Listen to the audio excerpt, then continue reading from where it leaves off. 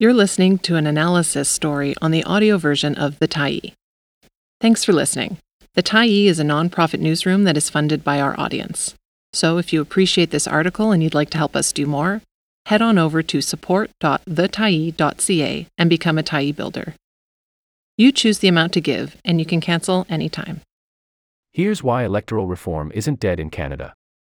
The lead author is Anita Nickerson. For the full list of contributors, please refer to your screen. February 2, 2023. How many times have we heard blustering declarations from armchair critics and jaded pundits that proportional representation is most definitely, indisputably, and irrevocably dead as a doornail? And yet, just as tulips gather strength beneath the frozen ground of winter, the electoral reform movement continues to grow deeper roots and gain momentum. Change that fundamentally threatens the power of elites often takes longer, but it can succeed. As we write, two exciting developments are unfolding that could kickstart the next chance for electoral reform in Canada.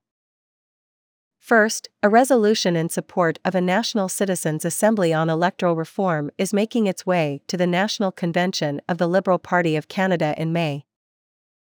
This resolution arrives on the convention floor as a fast-tracked resolution, the number one resolution from Liberal Party members in BC. It came from the party's own grassroots. That means it will be debated and voted on by Prime Minister Justin Trudeau, Liberal MPs, staffers, and every member in the room.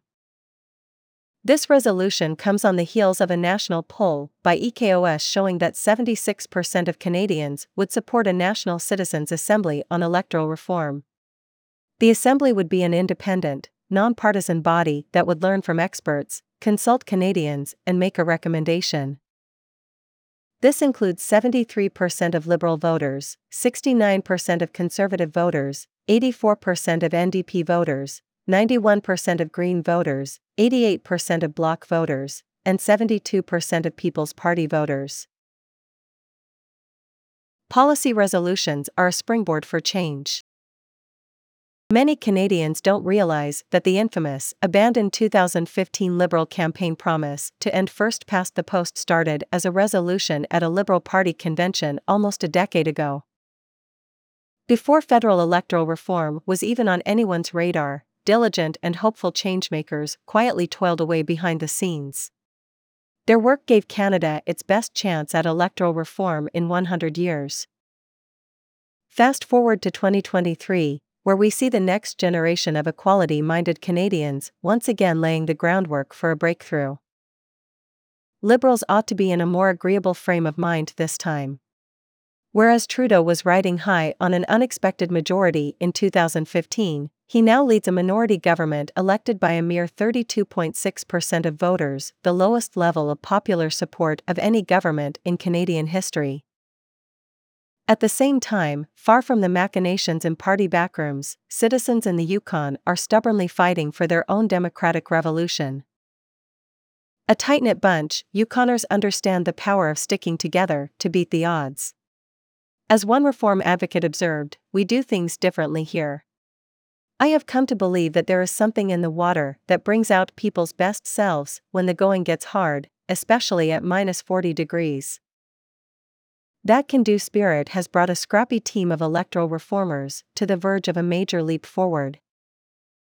The Yukon's All-Party Special Committee on Electoral Reform has just sent a survey to every household asking if Yukoners support the creation of a Yukon Citizens' Assembly on electoral reform.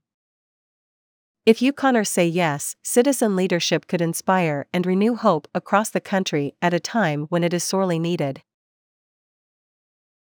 Reform is more urgently needed than ever. We can all see what's happening. Political leaders across the country are whipping up the most extreme members of their base with words that alienate, enrage, and divide. With such corrosive rhetoric filling the airwaves, it's not surprising that a majority of people of all partisan stripes believe that politicians don't care what they think. Given that governments are beholden only to their party's increasingly narrow base, that's not an irrational conclusion. After the disruption of the Freedom Convoy, the need to invoke the Emergencies Act, a dismal 43% turnout in Ontario's election, and that provinces' attempts to override charter rights through the reckless use of the notwithstanding clause, it's clear that something is seriously wrong with our democracy. The election of Pierre Poilievre as leader of the Conservative Party while riding a wave of anger and campaigning on a populist message has sparked alarm about the precarious state of Canada's democratic health. Canada is not immune to global forces. The 2022 VDEM report, which compared 180 countries on 71 different measures of democracy, points to a precipitous rise in autocracies around the globe over the past decade. Its depressing conclusion is that the democratic advancements of the past 30 years have now been eradicated. While there are obviously multiple causes, one thing is clear: winner-take-all voting is making the situation worse. A 2020 Cambridge University study identified some causes of Canada's democratic decline, including the winner-take-all electoral system, economic inequality, and regional grievances, the latter two being exacerbated by our winner-take-all electoral system. Denmark and Ireland show us a better way. While Canadians work to modernize our archaic voting system, comparative studies point to alternatives that produce better outcomes. New research shows that proportional representation reduces partisan hostility among voters, reduces political polarization, reduces hostility in Parliament, and can help protect climate policy from the impact of the far right. Examples abound of countries with proportional representation finding common ground through collaboration and innovation. After Denmark's 2022 election, Prime Minister Mette Frederiksen reached across party lines to form an unprecedented, broad coalition of left and right. A culture of cooperation between parties ensures that Danish voters are among the most satisfied in the world. Ireland is governed by parties who were sworn enemies for most of the past century. Working together with a historic agreement, they are taking democracy to the next level by empowering citizens to drive evidence-based policy. Ireland's citizens' assemblies are producing results and have become a model for the world.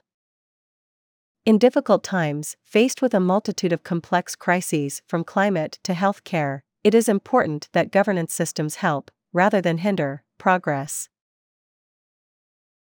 Good ideas can't be kept down.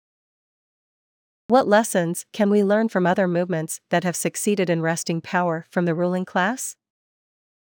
First, such movements have always faced obstacles that appeared to most people to be insurmountable. Every movement that finally won defied popular wisdom and beat the odds. Citizens who take on institutions who seek to change not just one policy, but to alter the centers of power will hit brick walls and suffer multiple, sometimes crushing, defeats. Often, they work in the shadow of a monotonous, predictable chorus of pundits, politicians, and special interests who confidently pronounce their campaign to be a lost cause. Until it isn't. Proportional representation is coming to Canada because Canadians will keep fighting for it until it does. With the real perils facing democracy in Canada and the serious challenges ahead, it can't come soon enough. Yes, we're ready. Bring on electoral reform. Thanks for stopping by the Tyee today. Anytime you're in the mood to listen to important stories written well, we'll be here. And if you'd like to keep independent media going strong, head over to thetyee.ca and click on the Support Us button to pitch in. Finally, big thank you to all of our Tyee builders who made this story possible.